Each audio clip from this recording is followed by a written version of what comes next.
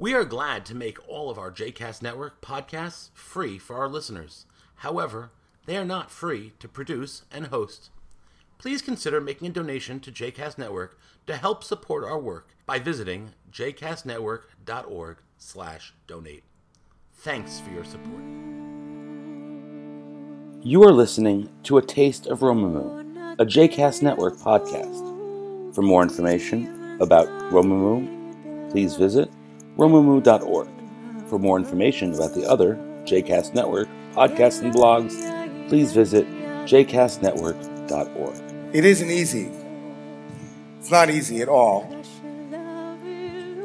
It's not easy knowing if in a given moment in my life, in our life, it's not easy knowing if at any given moment the things that arise inside of us when we are in relationship with others are based on fear or based on love. It's not easy to know that.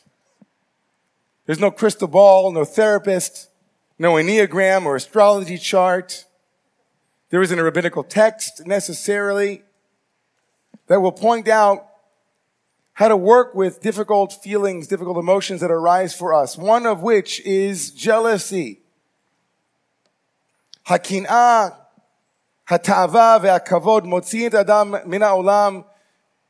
In our ethical tradition, jealousy or envy is one of those feelings that removes us from the world. It takes us out. We can be beside ourselves with competition, a feeling that someone else has something that really belongs to me or you, or it's not easy.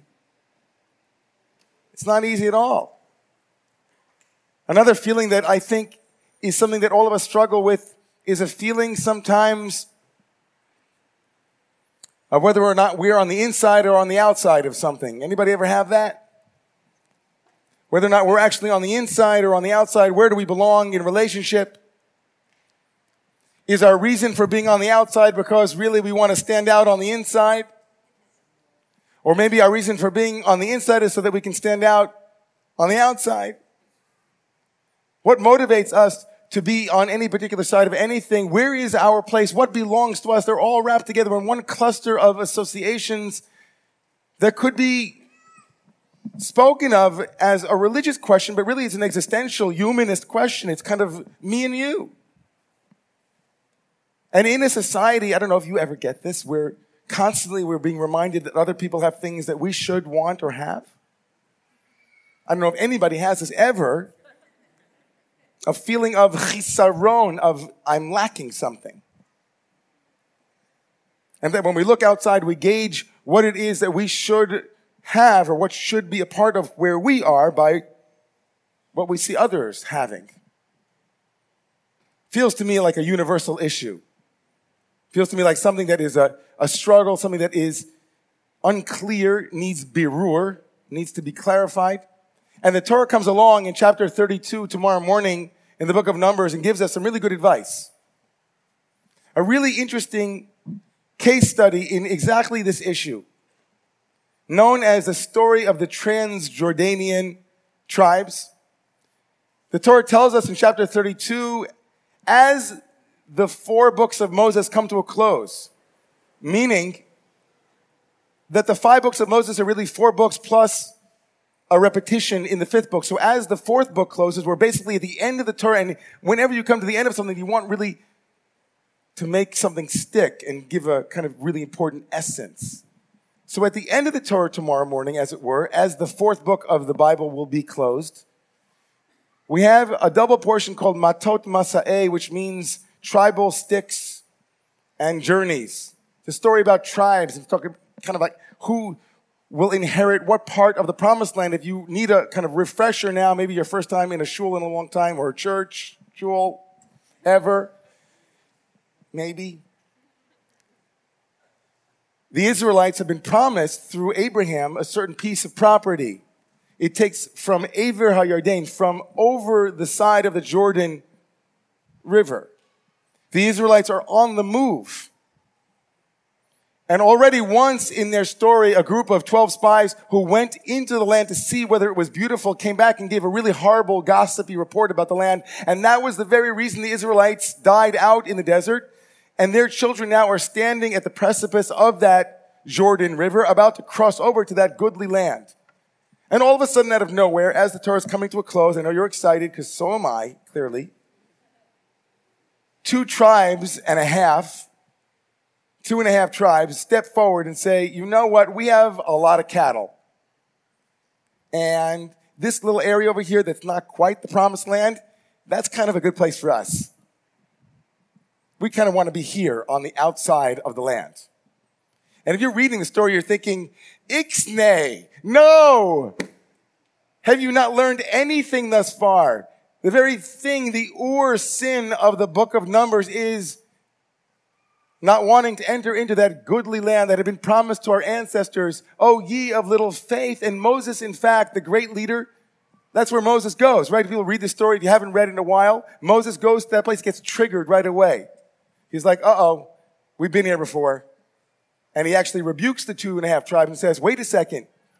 Are you guys repeating that sin that your ancestors had already committed? Are you repeating that sin? Is that what you're doing? Are you telling me that you don't want to go into the promised land? You want to just set up shop here on the outside of the promised land because you have a lot of cattle? In fact, many rabbinic commentators read this story as a rebuke.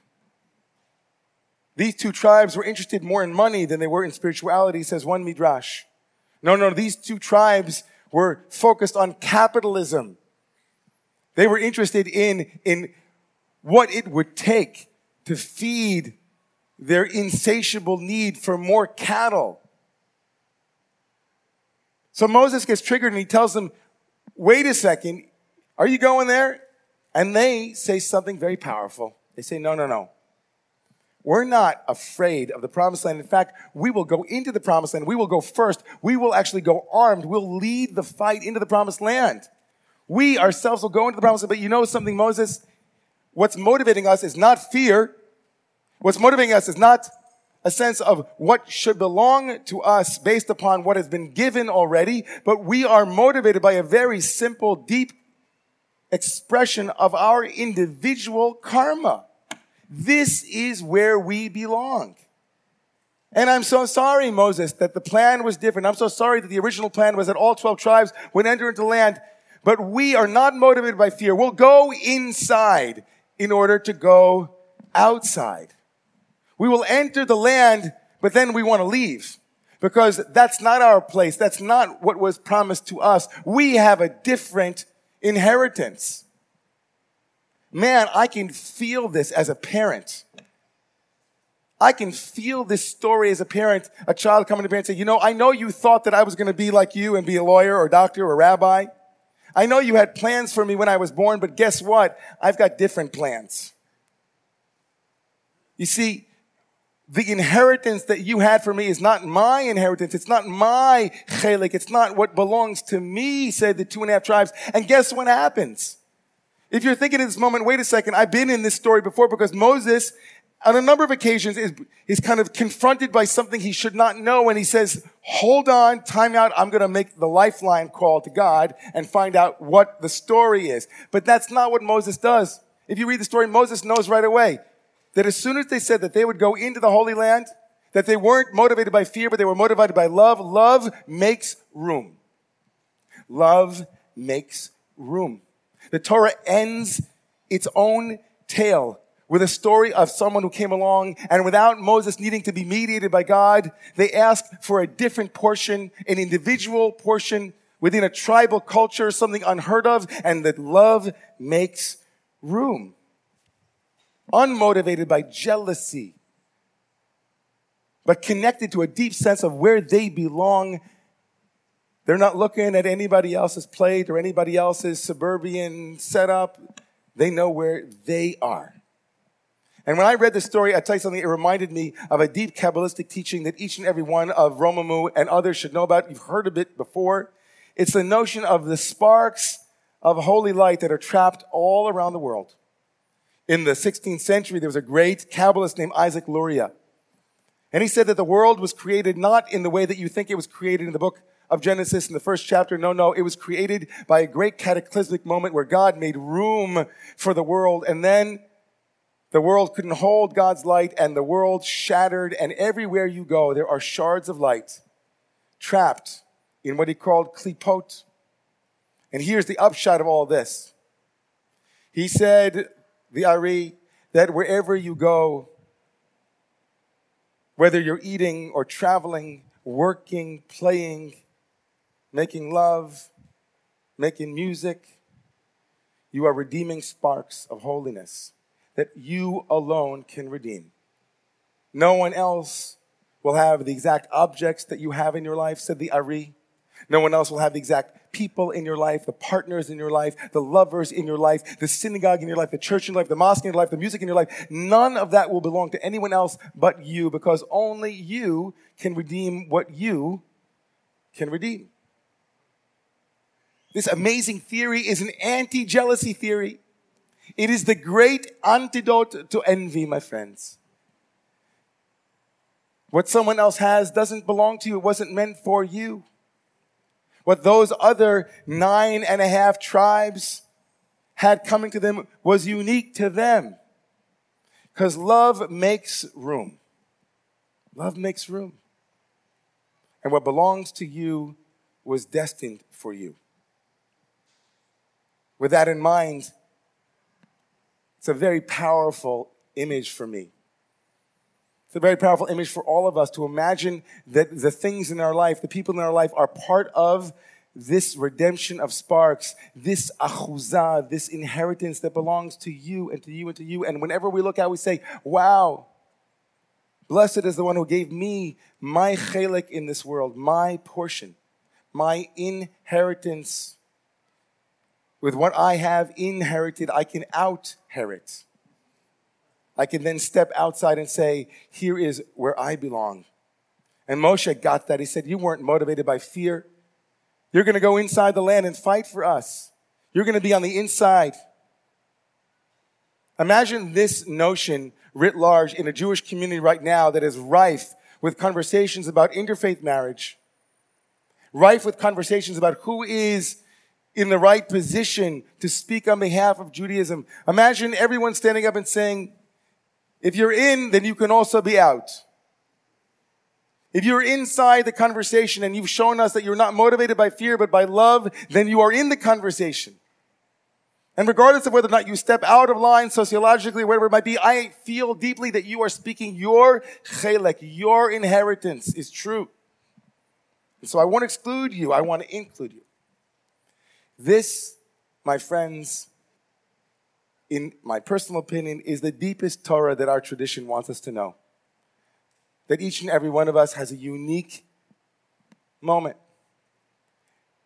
And if we could imagine that in this community and in other communities and in the world itself, where we weren't looking so much outside but inside and saying, am I motivated by fear or by love? If I'm motivated by fear, it will never be enough. But if I am motivated by love, it will make room for my portion and others' portion too. So I bless you tonight and I charge you. Think deeply about the sparks of light that are in your life tonight. Think deeply about the people that are in your life and the places that are in your life and the objects that are in your life, and ask yourself a very simple question. Could it possibly be that nothing that anyone has, nothing anyone else has been gifted with or been charged with is absolutely connected to you at all in terms of what you are meant to do? Could it be? And what would happen if we were to sever that thought net? What Mark has is not mine. What Josh has is not mine. What this person has is not mine. What is mine? And then tell somebody what is yours. Tell somebody at dinner. Tell somebody you haven't told them about. What is your unique chelek? What have you come to this world to do? If it is motivated by love, let it roam and make room.